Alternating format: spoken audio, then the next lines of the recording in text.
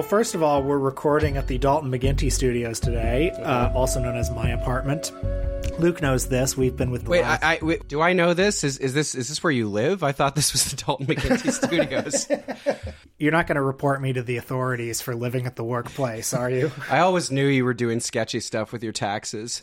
We've been without heat here for much of the last week. It has been restored. It was restored yesterday. We're still without electricity in much of the apartment. This is kind of a funny story that I want to share with the listeners. You see, the furnace system has been a problem on this property for at least the last 14 months. And the on-off solution has been go down, turn it off, turn it on. And that, for a while, would last a while. And then armies of electricians have come in. It's like the home heating equivalent of like when your N64 game wouldn't work and you'd blow on the cartridge. And then after a while, the blowing just stops doing anything, if indeed it did anything at all in the first place. And the landlord, in his infinite wisdom, thought, oh, well, we've got the problem solved. And it's like, again, as the problem has gotten worse and worse, as the on-off solution has been off more and more.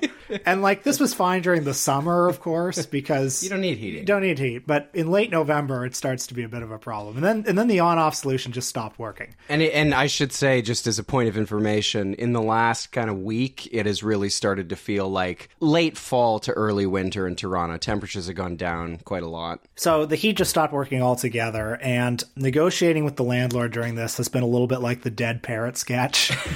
Eventually, it required a call to the city, let's put it that way. And the short-term solution before they could replace the entire furnace was they were going to get us all space heaters. So they did that. We all got space heaters, and then this is a property that's like 4 floors. There's a unit on every floor. So everyone got a space heater, and everyone had the space heater on, and that blew out the electricity. And then we said this to the landlord. It's like, okay, now we have no heat and no electricity.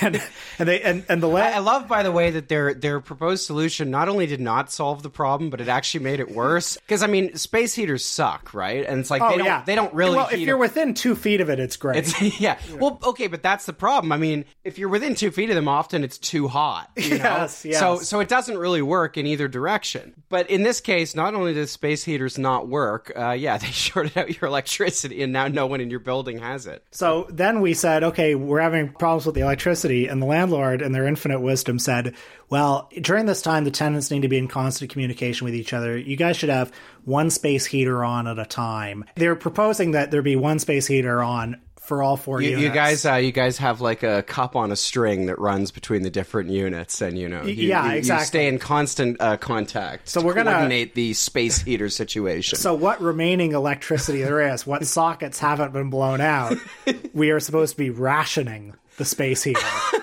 We're supposed to be in constant communication with the neighbors who, during this union drive... Do you live in London during the Blitz? Like, what are we talking about here?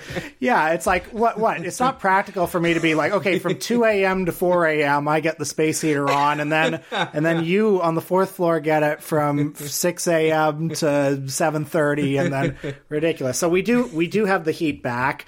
I hope it cost them a lot of money. Okay, so you have the heat back, but what's going on with the electricity? Did the same happen? Did they give you the heat back and then somehow that messed up the electricity again? Originally, the owner was going to do it himself, but it seems the landlord can't do it himself. So now I've submitted a second ticket, and we're going to get an electrician in to figure out the electricity. God, landlords really are scum. It's got to be said. I mean, it's just like the landlord lobby, whose new thing is they don't want to be called landlords. That's pejorative. And they're right about that. It is pejorative, but for good reason. Yeah. Their new thing is that they want to be called housing providers. Oh, and so much of the shit they do, there's so much bullshit, right? They always try to represent, and I'm sure this is true everywhere. I'm talking, I know most of what I know is about the Ontario Landlords Association, or whatever it's called, the Housing Providers Union, or whatever they're calling it. Can they maybe provide me with a month's free rent because I haven't had heat? Yeah, right.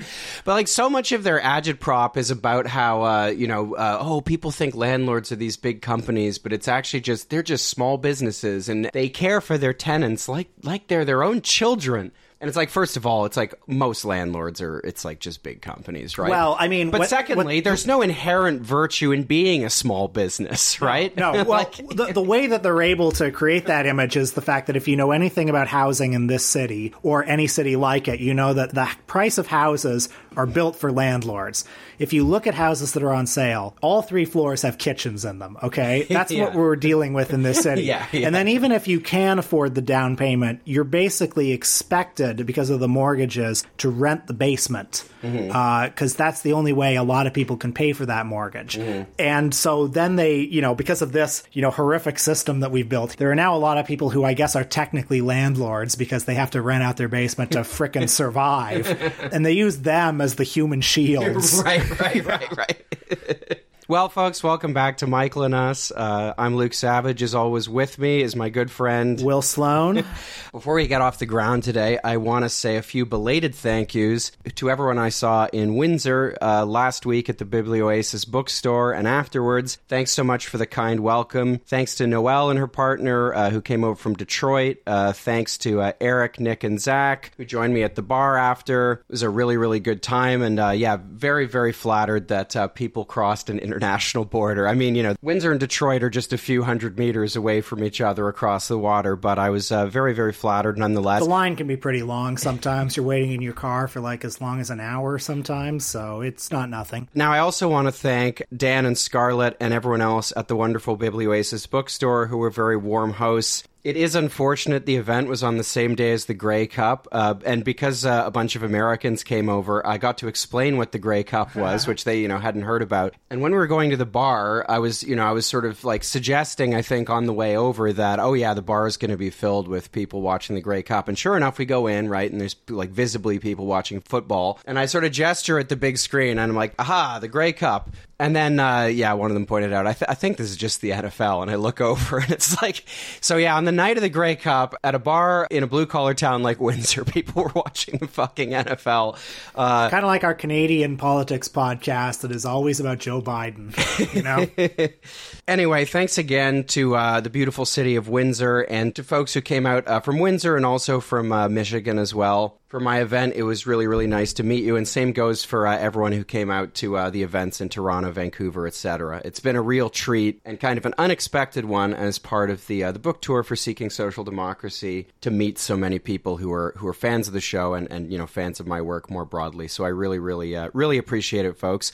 Now, one other thing I want to say about this trip is that I took the train from Toronto to Windsor, which I've taken the train east a lot. I've taken the Via train to Ottawa quite a bit. And I don't know how else to say it, but the trip was kind of emotional because of the route the train took. The train just so happened to go through a number of very formative places for me that I have not visited in a really long time. So, it swung through Hamilton, which, I spent a lot of time there, really have not had a chance to visit, really even in passing for some years. I think the last time I was there was probably 2017, and it was just kind of in and out to give a talk at an event. Went through Brantford, which, I don't have much of a relationship to it, although I did play hockey there a bunch. I played hockey against Brantford and lost many times. The train then stopped in Woodstock, which, at this point in the trip, we were 5 or 6 kilometers from the house I grew up in, which I haven't visited since, 2005 or something. And I, was noticing, street corners in Woodstock and things like that I hadn't thought about for years. Then the train passed through London, another place that I have a pretty deep relationship with,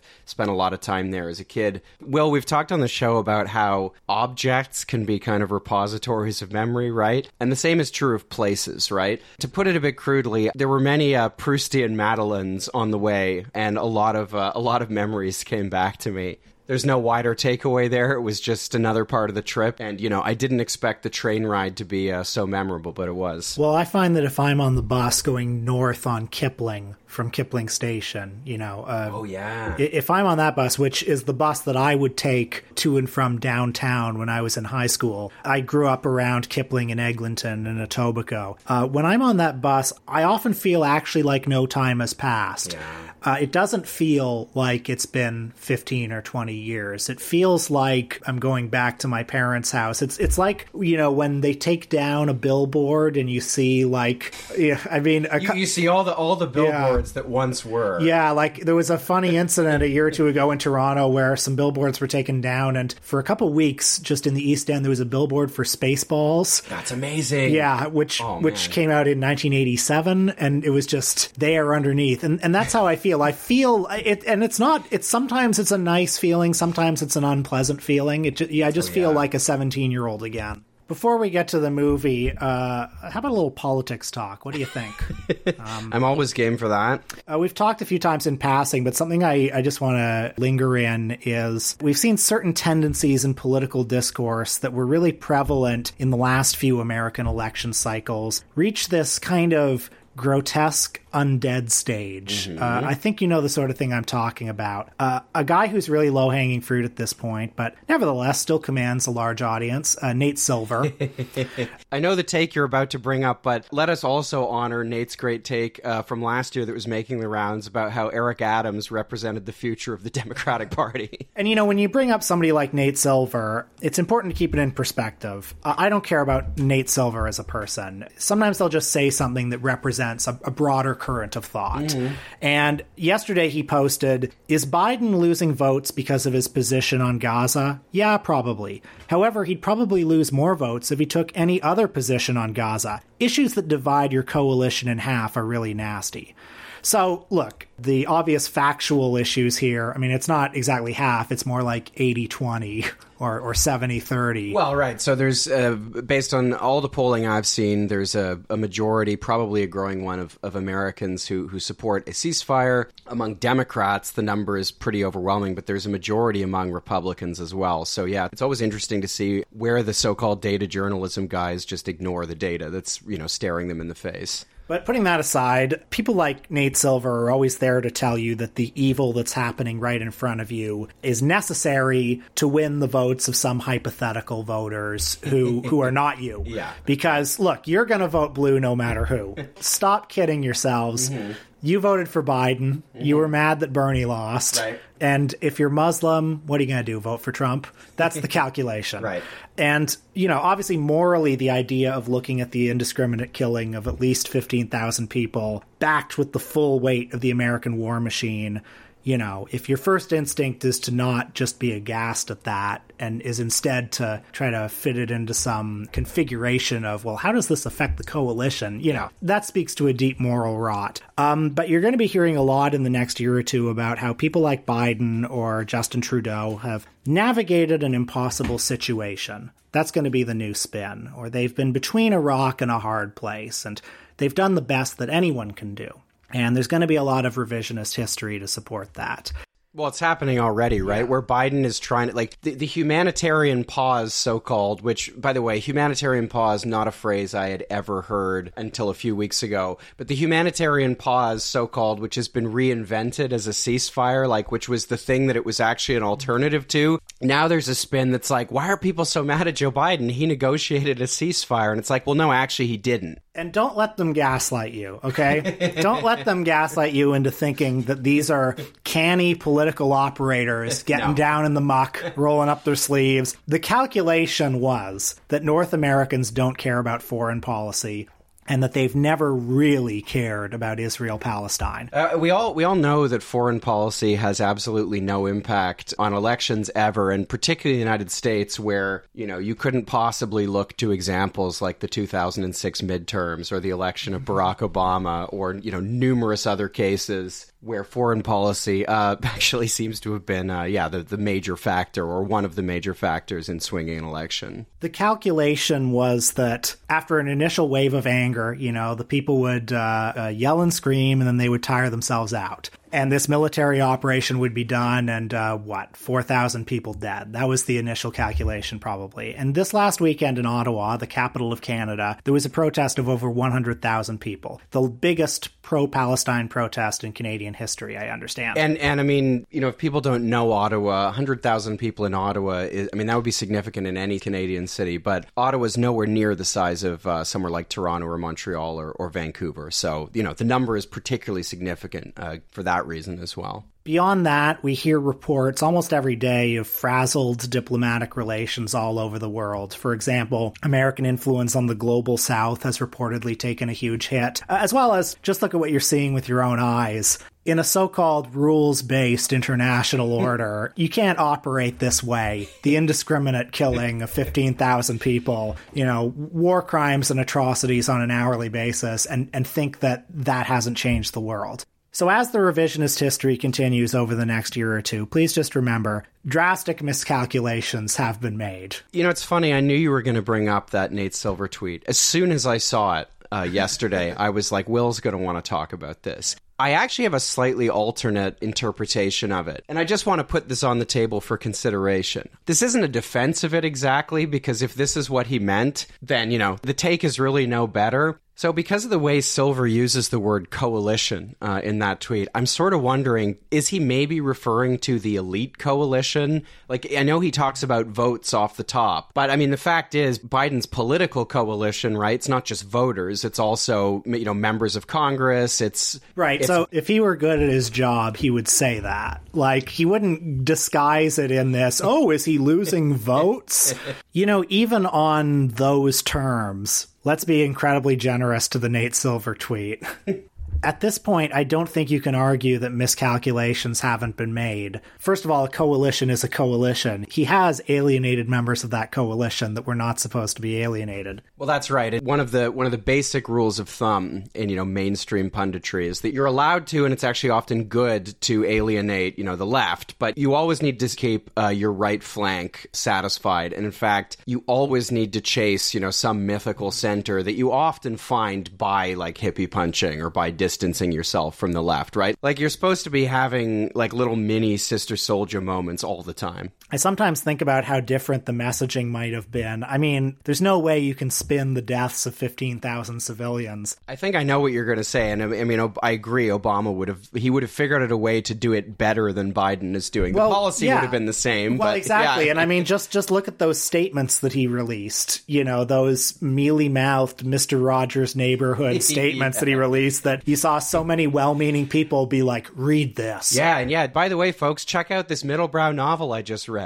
Obama wouldn't have embraced the full bear hug strategy. I think the optics of the visit to Israel would have been different, and I don't think Obama would have been careless enough to just say, oh yeah, I don't believe the death tally, in the exact way that Biden did. I mean, one of the things that Obama was good at on a technical level was being the sort of storyteller in chief, the narrative weaver in chief. That's something that Biden is not capable of being at this point. We can move on from Nate Silver shortly. I do just want to say one more thing, a thought prompted by what you said about him off the top. Which is, like as you said, Nate Silver, as a person, who cares or whatever, but he is emblematic of certain things about mainstream punditry that are incredibly annoying and I think have actually been very unconstructive to political discourse. The thing Silver is doing in that tweet where, he's abstracting politics from any wider, moral or ethical framework, and then it's just all about, well, if Biden did X, you might like it, but then, he would lose voters somewhere else, so, who's to say, blah, blah, blah. And one of my big issues with modern opinion polling,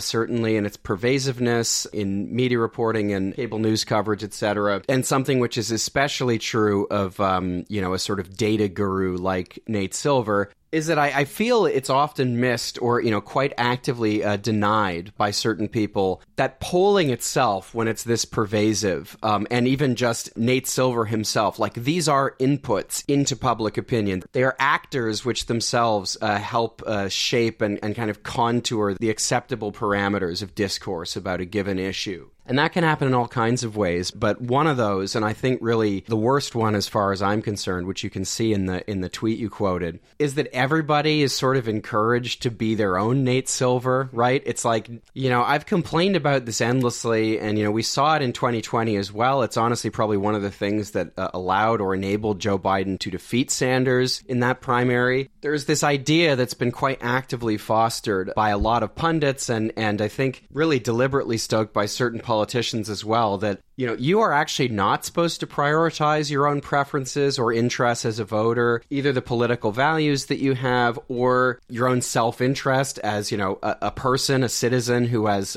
desires and needs, whatever. You are always supposed to be thinking about some mythical median voter, and you're supposed to contort your preferences and how you vote around that person. And the net result of that is, what we see in this tweet, which is a way of thinking about and relating to politics that is basically abstracted from any wider considerations about ethics or morality. Even if we assume that Nate Silver's right here, who cares? Shouldn't we all believe that there are instances where political leadership should do things not because they're popular, but because they're the right thing to do, or because not doing them is deeply immoral? The whole thing is just ridiculous. Ernest, you're a good man, aren't you?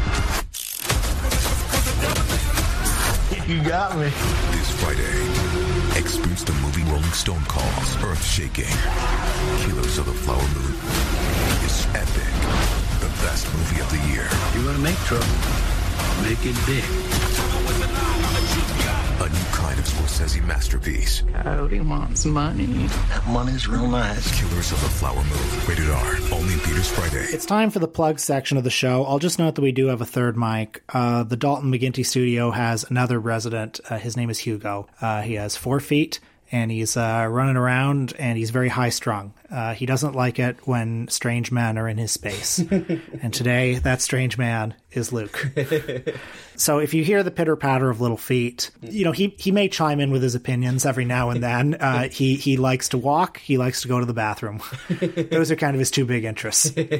But yes, it is time for the plug section on patreon.com/Michael and Us. Some of our recent patron-only episodes have included a listener's choice, a superdelegate selection, Michael Mann's Heat, which Luke just saw for the first time, and he liked it. Yeah, it's good as hell. Yeah. Also, we did an episode, things have been pretty rough lately, and felt a need to retreat into childhood.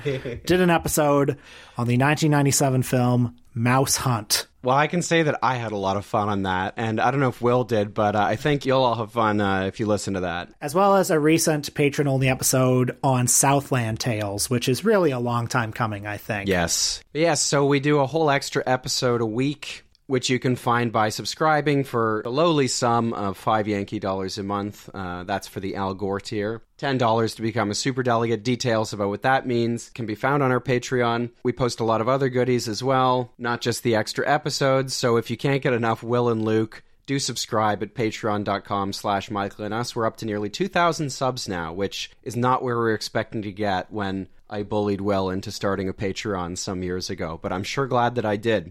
Wherever you're listening to this, whether you found us from the Jacobin feed or from somewhere else, do take a moment to rate the show. We've gotten some kind reviews as well recently. It really does help us with algorithms and such. If you'd leave a review, according to one recent reviewer, Hespler, they just keep getting better. Excellent show. They break down movies and politics in an intelligent manner that stays light and fun. So thanks, Hespler, for that review. I know it's annoying. I know that on every single feed, whether you're watching, somebody on YouTube or listening to a podcast, people ask you to do this. It's really annoying, but there is a reason for it. It does help other people see the show, which is, of course, how we keep growing and continuing to provide you all with such excellent and wonderful content. So please rate and review the show if you can. Luke reads the reviews, but me, I do my content for the fans, not the critics.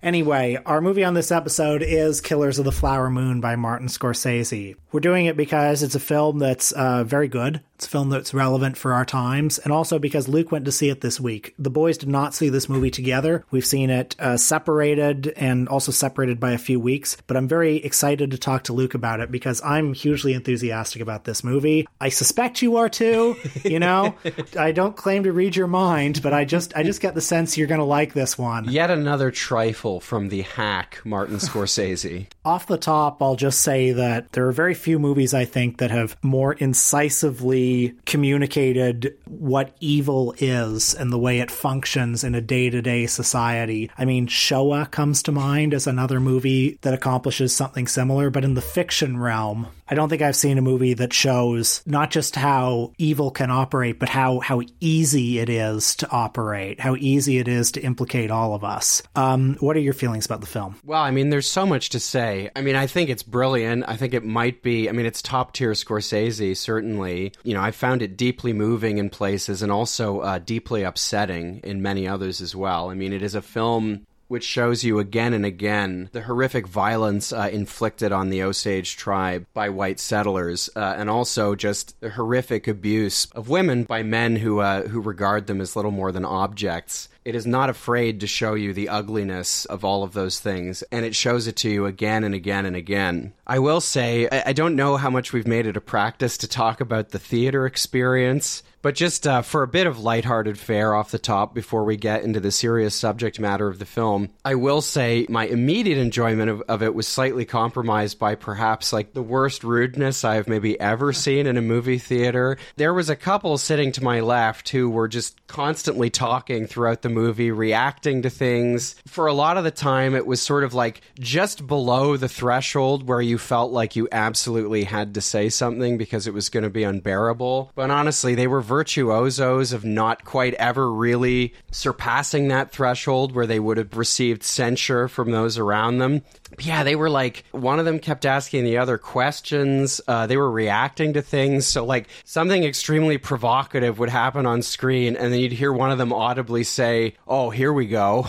At one point, you know, the woman's phone went off and then she couldn't find it. This went on for like 2 or 3 minutes and she finally left the theater as like the most annoying ringtone you've ever heard just like sounded off. And I'm just like biting my lip, looking defiantly at the screen, being like, I'm not distracted. But it's like, God damn it, dude. Every time you encounter something like this, it's just impossible to conceive of how anybody could be that rude. But nevertheless... The film is based on a true story. The source material is a 2017 nonfiction book by a journalist named David Gran, itself based on a magazine article, I believe. The film's long pre-production involved, as I'm sure many listeners already know, the radical reconfiguration of the screenplay and the gaze of the film. It was originally from the perspective, as the book reportedly is, of the FBI, with Leonardo DiCaprio playing the ranger who was later played by Jesse Plemons. But at some point, and I believe this was informed by consultation with the actual Osage in Oklahoma, at some point it was decided that the perspective was shifted to Ernest Burkhart, who was originally going to be played by Plemons and is now played by DiCaprio, as well as his wife, an Osage named Molly Kyle, played by Lily Gladstone. The action begins in 1919 when Ernest returns from the First World War to live in Oklahoma with his uncle, William King Hale, played by Robert De Niro. Yeah, and there's a kind of an early sequence that gives some of the backstory here, but since this is based on a true story, it's worth fully fleshing that out. You know, the Osage were, like many of America's native people, driven from their ancestral home. Thomas Jefferson, sometime after the Louisiana Purchase, promised peace, but then, threatened the Osage into signing a treaty that eventually deprived them of 150 million acres of their ancestral land and forced them west. Some of them, including the real Molly Burkhart's ancestors, ended up in Kansas, but were not, as you can probably imagine, exactly welcomed by the white settlers who were there. So they decided to purchase land that was hilly and rocky and unlikely to be of the same interest to settlers. Now, the film opens with an Osage ceremony and then also a sequence, it's not exactly clear when this is taking place, but a sequence showing the discovery of, massive deposits of oil underneath the land. So they got the land in Oklahoma incredibly cheap. It was 70 cents an acre or something like that. But then they found that they were basically on top of this massive gold mine. So when the film opens, what we learn is that the tribe has become incredibly rich. You know, everybody has gotten a stake in the oil wealth. And it's this fact that essentially drives the whole plot of the film, because this means that the land and the people on it are of tremendous interest to white settlers. So the very thing the Osage moved to Oklahoma to avoid, the attention of white settlers. And it also means that marriages to Osage women are incredibly prized by local men, because essentially if you marry someone like Molly Burkhart, you're going to be incredibly rich. William King Hale, the Robert De Niro character, is a wealthy landowner in this reserve. He's a prominent local citizen, considered a friend to the Osage, and an ally and broker between the Osage and the white world. When Ernest Burkhart returns from the war, William Hale essentially lets him in on the scheme. He says, it would be smart of you to marry one of these Osage landowners. In particular, how about that Molly? Yeah, and I think importantly, Ernest at the beginning of the film, he's a very blank character. This is something that a writer observed in a New Yorker essay that I'll read from later. But essentially, when we meet Ernest, he seems to be a person without place, without identity. He's a tabula rasa onto which William King Hale, played by Robert De Niro, is very easily able to impress certain insidious values and schemes. It's not really clear what Ernest is going to do for work, but we soon see him driving a cab, and that's, of course, how he meets Molly. Almost immediately, we see Ernest commit a number of petty crimes. There's also a scene where he's gambling early on, and he says bluntly, "I love money!" And then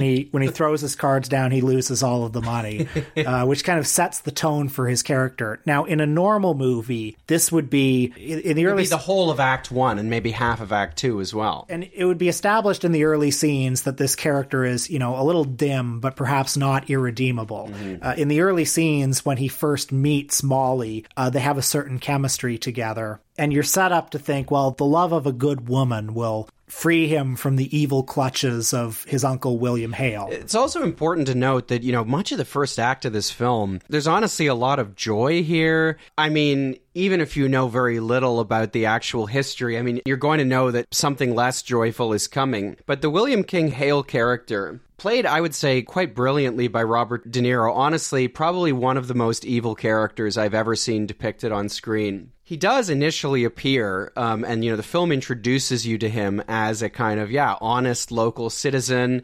He speaks the language, which, by the way, many of the actors had to learn Osage for the film. But even as Hale tries to get Ernest Burkhart, tries to sort of plant the seed of, hey, that Molly seems like a keeper, you should try to marry her. It's not initially evident just how sinister this is. Well, the thing about the De Niro character is what appears good about him, I think, is on the same spectrum as what is bad about him. He initially presents as, this broker figure, this guardian figure, a sort of quintessential white liberal, a quintessential triangulator. He has the Osage's best interests at heart. He infantilizes them. And that's on the same spectrum. It's a difference in degree, not kind, from him later saying, listen, this tribe is gonna die out, so wouldn't it be good if we got the money? Ernest and Molly do fall in love and get married, and this central relationship, which is the emotional heart of the film, is also the home to many of its richest ambiguities. I've seen Martin Scorsese interviewed about the film, and he says that in talking to descendants of Molly and members of the Osage, one point that they impressed upon him was they really did love each other.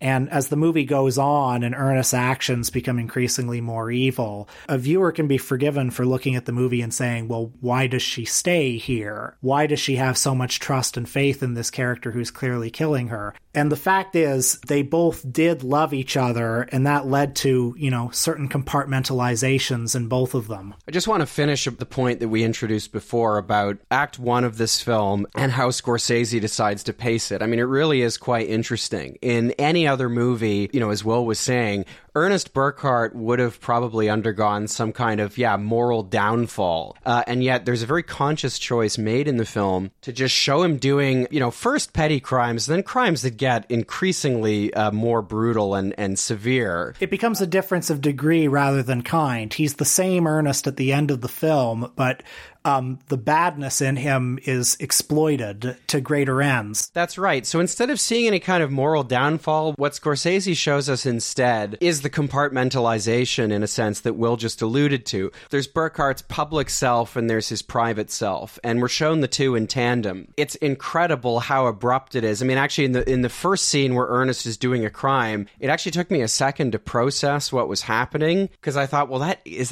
this Ernest? Is he already doing crime? crimes? What's going on here? But it's in service to something, very important to the movie as a whole, which is the way that so many of the white characters, compartmentalize their relationships with the Osage, but also compartmentalize the self as well. Something about Ernest Burkhart is that he's such a blank character that he seems able to, not grapple at all with the contradictions in his own behavior. This character feels to me like a sort of logical endpoint of a type of character that Scorsese has dealt with for almost his entire career. I mean, Travis Bickle, Rupert Pupkin, Henry Hill in Goodfellas. More recently, Frank Sheeran in The Irishman, I think was the most passive and least charismatic and least self-reflective character at the center of a Scorsese movie until this one. Yeah, and you know what? I might as well just read from this excellent essay in The New Yorker, which I think was very helpful to me in understanding Ernest's character. Quote, "The rapidity with which Ernest, without a glimmer or a flicker of self-awareness, is drawn into petty crime and then into murderous schemes suggests an existential vortex of normalized depredation. In the case of Ernest, a blank slate, the lesion through which contamination takes hold is his blankness, his rootless need to belong, his lack of clear purpose, his gratitude to his uncle for handing him an identity, a life. Yet even as his inchoate desires are awakened, energized, and weaponized, Ernest is both more than just another profiteer and less. He's a blank of another kind, blank to himself. With his G. Willikers charm comes a kind of puerile, no infantile ignorance. Ernest is perfectly innocent and perfectly guilty, simple enough to know he's doing wrong, and unreflective enough not to doubt it's the right thing to do. He isn't so much a Jamesian central consciousness as he has a central block of unconsciousness, without a shred of insight. He's a figure of naive American contradiction whose sole glimmer of redemption is his love for Molly and his recognition of her nobility and character." So we should talk about Molly, who is portrayed by Lily Gladstone in an absolutely tour de force, virtuosic performance. Again, the courtship between her and Ernest Burkhart, for a time, really does feel quite tender, as does their relationship. There's a key scene early on when somebody asks the Molly character, well, don't you think he's in it for the money? Don't you think he's, a bit of a gold digger here? And she says, well, I'm sure he's in it for the money, but, he also wants belonging. He also wants roots. And that awareness is important to the character. There's an awareness tempered with, a sense of wanting to believe.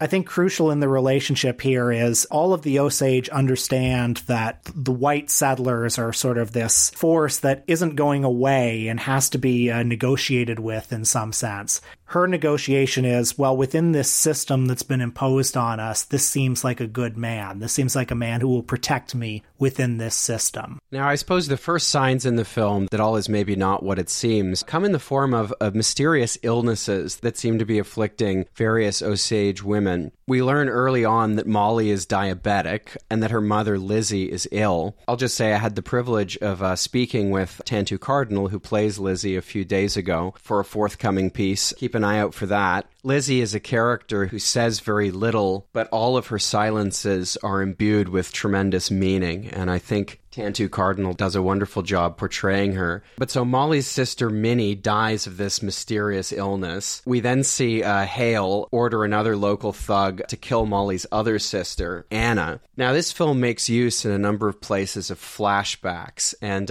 when we find out that Anna's been killed, there's an absolutely gut-wrenching scene where, somebody, perhaps the local sheriff, comes and tells Molly, it's your sister Anna. There have been a number of scuffles involving Anna and her husband. All is not well with them. And there's this gut-wrenching scene after Molly's been informed of her sister's death where they go to the site of her death, which we know is a murder, and there's an absolutely gruesome scene that awaits them. Now, much later in the film, there is a flashback where we're actually shown Anna's murder. And I don't know about you, Will, but this was one of the most upsetting scenes in the entire film. Oh, yeah. And, well, among other things, this scene occurring so late in the movie is an example of the movie's odd structure, where it doesn't go from point A to point B to point C. It's constantly showing you something and then doubling back later. All, I think, is part of a conscious strategy to avoid the traditional catharses that movies like this often have. The scene that takes you back in time to Anna's murder is very upsetting, but it's also very important because what is Anna saying during that scene? She's saying in a very resigned way, "You're going to kill me." it wouldn't be quite right to say she's accepting her fate, but she's recognizing it. She is under no illusions at all about what's happening. And I think it's fair to extrapolate that it's this understanding on Anna's part that has led to the deep dysfunction in her marriage and in her life. But so for whatever reason, Anna has been able to have this realization more quickly than her sisters, which is, of course, the reason why Hale orders her murder in the first place. The murders pile up for the first 2 or so hours of the film without officialdom taking it seriously. That's right, and the Osage are not unaware that there's something happening. You know, Molly hires, I believe, several private investigators who all end up dead or they disappear. It's not really clear to her what's happening. Some at Ernest Burkhardt's hands. That's right. I mean, that's another example of the odd structure of the film, because while we do see this private investigator beaten and presumably killed, it's only later in the film that we see the exact same scene again, but shot in a way that shows that it's Ernest who delivers the final blow. The Osage also send a representative to Washington, D.C. to try to get the federal government to do something, and he ends up dead as well, murdered in an alleyway. Eventually, Hale and Burkhardt's machinations become too obvious. There's one botched killing in particular that becomes too obvious to ignore. This is the house that gets blown up? Well, there's that, but there's also Molly's ex-boyfriend who is killed in the front when he should have been killed in the back. That's right. Burkhardt hires some local doofus who's helped him do crimes in the past. This subplot is pretty interesting because it actually takes the guy quite a while to carry out the murder. He actually befriends his target. They spend a lot of time drinking together. They're hanging out down at the local saloon. And this guy, the head rights to his land go to Hale if he can stay alive, basically, to the end of the year. You know, this is one of the many things in the film that is so sickening, and I felt its grotesqueness in my stomach as I was watching it, because there's a scene where Hale is, you know, ostensibly caring for this guy, lies him down by the fire, and then as he's just, you know, unconscious in a drunken stupor, he's just openly saying to Ernest, you know, he tried to kill himself last year, you know, we just got to keep him alive for a few more months, you know, think about that. That's when the life insurance policy kicks in. And like he has to remain in this state, basically this drunken suicidal state, to make the coming suicide, quote unquote, plausible. But these killings become too obvious to ignore. So Washington sends an agent, Thomas Bruce White Sr., played by Jesse Plemons, down to town. Oh, I was sent down from Washington, D.C. to see about these murders. See what about him? See who's doing it. You a detective? You a Pinkerton? What are you? No, sir, I was a Texas Ranger. I'm now with the federal government. It's called the Bureau of Investigation.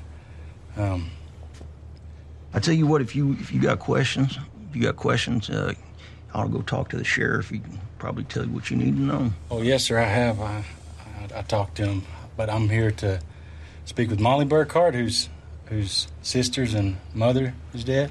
And this character, importantly, has no local ties. Molly eventually goes to Washington as well, and she meets with President Calvin Coolidge. Plemons denies that he's been sent by the administration. But what's important, as Will says, is that Jesse Plemons' character, Thomas Bruce White Sr., doesn't have any local connections, has no stake in the murders, and so is able to look at the situation more objectively and just treat it like the, you know, serial murder case that it so obviously is. The book was told from the perspective of White and the FBI, reportedly. I haven't read it. And the first draft of the script was as well. It's a crucial artistic decision to not make it such, because one of the... And a good one, yes, I should say. Yes, because one of the effective things about this movie is that it is apocalyptic. This Jesse Plemons character is an individual. He doesn't really represent the system. Had the movie been told from the point of view of the FBI, it would have been a story about the system righting itself. Now, at some point, because of Molly's diabetes, in one of the many, many evil acts on the part of Hale throughout the film, Molly begins to be injected with an experimental drug called insulin. She's reportedly one of the first people in the country to be given insulin injections. What a privilege. Well, of course, this is how Hale and then later Ernest sell it to her. Even as Molly grows suspicious because her condition continues to worsen, she on some level continues to trust her husband. Even though, on the instruction of the doctors and his uncle, Ernest starts spiking the insulin with an unknown substance that only makes Molly more and more sick. And for me, one of the most memorable films, and honestly, the kind of scene which makes this film, whatever its differences might be, as distinctively a Martin Scorsese film as, Raging Bull, Goodfellas, or Casino, or Wolf of Wall Street. There's a scene where Ernest is talking to Molly in bed, and her condition by this point is just horrendous. She's not exactly sure what's real and what isn't. She thinks she might be hallucinating. And then in a moment of remarkable lucidity, she just says to Ernest, you're next, There's another scene that's a quintessential Scorsese scene around this point in the movie where Ernest is talking to Hale. Hale's in the seat of a car, and Hale hands him this contract. Sign your head rights over to me in the event that you die. And this scene is kind of like that scene in Goodfellas in the diner. And the implication is the fix is in. He's going down too. But unlike the Ray Liotta character, Ernest Burkhart doesn't realize it. Yeah, and after a very slight pushback, he just signs the form. And of course, what Hale has on him at this point is the fact that the federal authorities are looking around. And so Hale sort of uses a carrot here, as he so often does with his schemes throughout the movie. He basically says, look, these guys are going to look into you, but, I've got the best lawyers. All the lawyers know me. I can help you. You're going to beat this, but I just need you to sign this little form. Can you do that for me, sport? And he also says of Molly, words to the effect of, look, she's diabetic. She's going to go. And we all understand this. And the best that we can do now is treat her well as she goes. And this is so important because it both establishes a reality for Ernest to live in. It establishes the reality that, look, by definition, she is going to go. And then by establishing that reality, it allows him to continue the compartmentalization. It allows him to feel he's not complicit in it. Now, in investigating the murders, it doesn't take White and his detail very long to figure out what's going on. Hale and Ernest are both arrested, and Molly is discovered at the point of death, basically, or on the precipice of death at home, and she's taken to a hospital where, for the first time in the entire movie, it seems, she's given a form of medical care that isn't trying to kill her slowly. She's receiving a form of medical care that's actually medical care.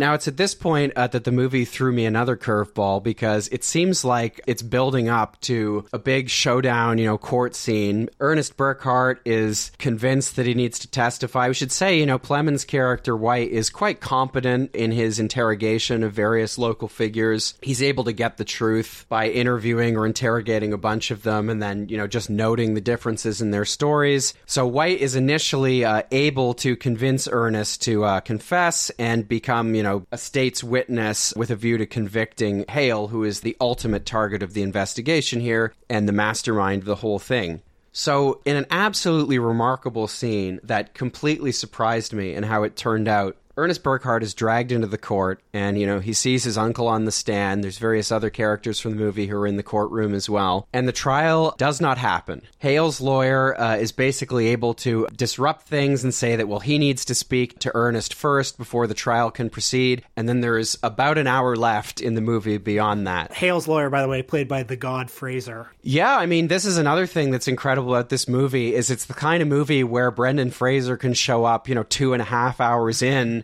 and you're just like, it's Brendan Fraser. And yeah, it is a fantastic performance. He's only in a few scenes, but they're all memorable ones. So Fraser's character, Hamilton, who's acting as Hale's attorney, basically tries to convince Ernest, this is like the final Hail Mary to keep Ernest on side. It's like, just say they tortured you. Or, he doesn't even put it that way. He keeps stating his fact, you were tortured. That's why you said this stuff. And Ernest believes whatever the last thing he's heard is. Again, this goes back to the New Yorker writer's observation that Ernest is fundamentally a tabula rasa, a blank character. But then, one of Ernest and Molly's daughters dies suddenly and mysteriously of whooping cough, and this is the final nail in the coffin for Ernest having any trust in his uncle. It's taken him this long. Hale tries to have Ernest murdered, does not succeed, and Ernest ultimately testifies against his uncle. This is followed by what is probably the most important scene in the movie, or certainly one of them, in which Molly confronts Ernest after he testifies. He says says something like, I feel a lot better having said all that stuff, to have no more secrets. I feel so much lighter, or something like that. And then she asks, did you know what was in the injection? Right, and this might be, the most important exchange in the movie, because what Molly is doing here is she's giving him one final chance that he doesn't deserve. She's giving him one final chance to be honest and to tell the truth, but Ernest can't do that because the act of doing so, being honest about this one thing, he can be honest about his uncle's evil. He can even be honest about his complicity in particular murders and things like that. But what he cannot do, because his entire self, his whole character would dissolve if he did so, he could not admit to his wife that, I was complicit in making you sick. I damn well knew what was in those shots. And we should say, Ernest is in denial. He denies to himself what's going on for quite a long time. And then there's one kind of offhanded scene where we actually see him put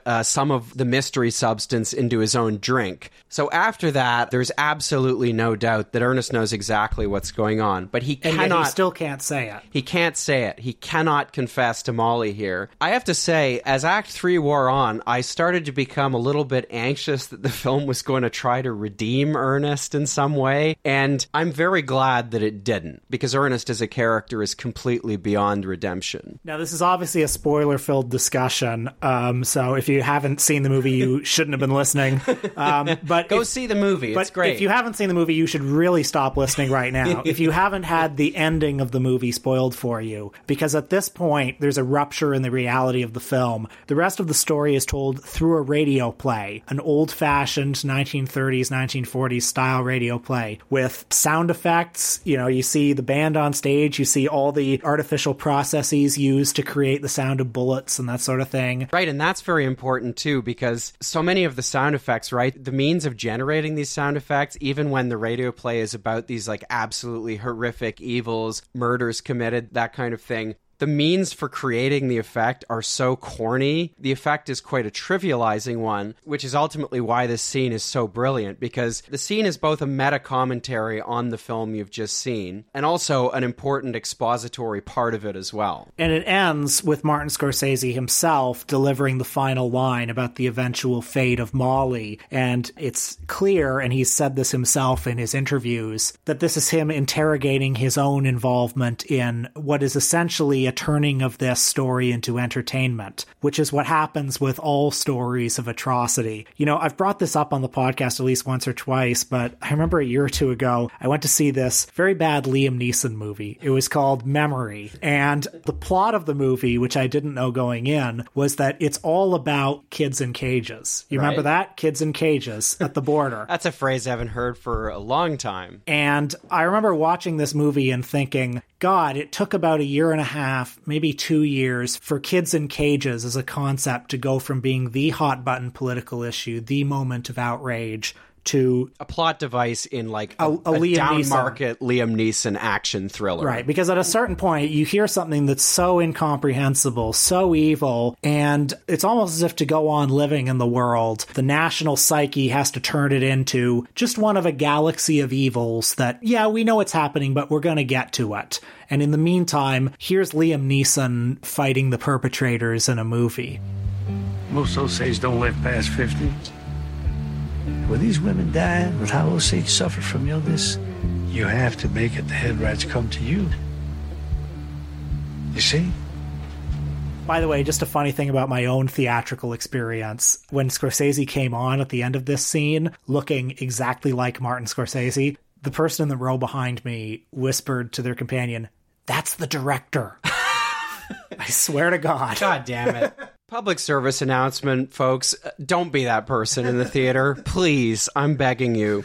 And I know the next time I see this movie, I'll remember that. Ugh. It'll be part of the MST3K soundtrack in my head. God, know? Can we get a voodoo doll of the person who said that? But what does Scorsese say at the end of the film? So Scorsese, as the radio announcer and also as himself, delivers the final piece of exposition, which, in another movie might have just appeared on sort of bland title cards at the end or something. The effect here is much more profound. He says, after Molly divorced Ernest, she lived with her new husband, John Cobb, on the reservation. She died of diabetes on June 16, 1937. Her obituary in the local paper said simply, Mrs. Molly Cobb, 50 years of age, passed away at 11 o'clock Wednesday night in her home. She was a full-blood Osage. She was buried in the old cemetery in Grey Horse beside her father, her mother, her sisters, and her daughter.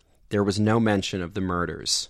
Now, the film then concludes with a modern Osage ceremony of some kind. Yeah, and we see it from a drone shot. You know, a camera begins at the ground and then flies into the air, and we see a bird's eye view shot of this modern Osage ceremony. The implication being that the people endure or survive. Yes, the film, in spite of everything, ends on a triumphant note, and I found this ending indescribably moving. It's incredibly powerful. A further thing I'd like to commend about this movie is the soundtrack, which was overseen by the late Robbie Robertson, Scorsese's old housemate in his decadent Los Angeles days. The soundtrack is a mixture of, popular American songs from the 1920s and also Native American songs as well. The appearance of a song called Going Up the Country, which was recorded first by Henry Thomas in 1928. I've been fond of it for a very long time. It's a song that became known much later because the band Canned Heat recorded it in the 1960s, and I think they may have played it at Woodstock as well. That's easily the most famous version. Probably only a tiny fraction of people who know the song even know its origins in Henry Thomas, but that put a smile on my face to hear that in the film. Last thing I'll say about this movie is, we're all bystanders to atrocities. There are evil things all around us at any given time, and there's only so much that we can do as individuals in systems that are corrupt. And that fact, that knowledge, gives us all a lot of freedom to let ourselves off the hook. It gives us freedom to choose to ignore or compartmentalize. We can't fix everything, so it becomes easy to do nothing. It becomes easy to go with the flow and absolve ourselves of responsibility. Ernest is an unusually dim character, but again, what he represents, I think, is a difference of degree rather than kind with a lot of us. We all want to be absolved of responsibility or direct responsibility, and that's why this movie, which would resonate with me at any time, has particularly resonated with me over the last 2 months.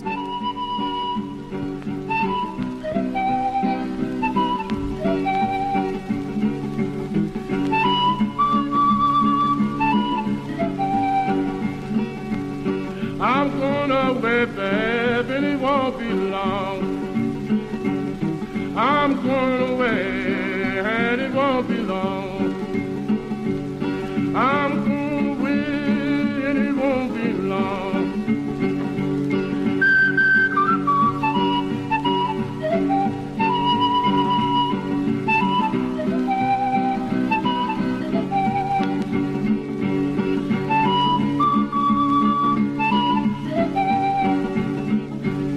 Just show that train is out of that movie yard. Just show that train is out of that movie yard. Just show the train is out of that movie yard.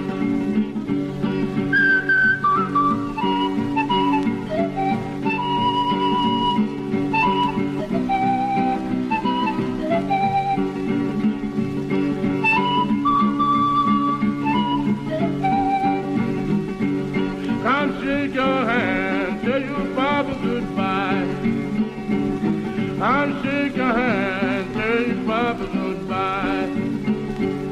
I'll shake your hand, tell your papa goodbye.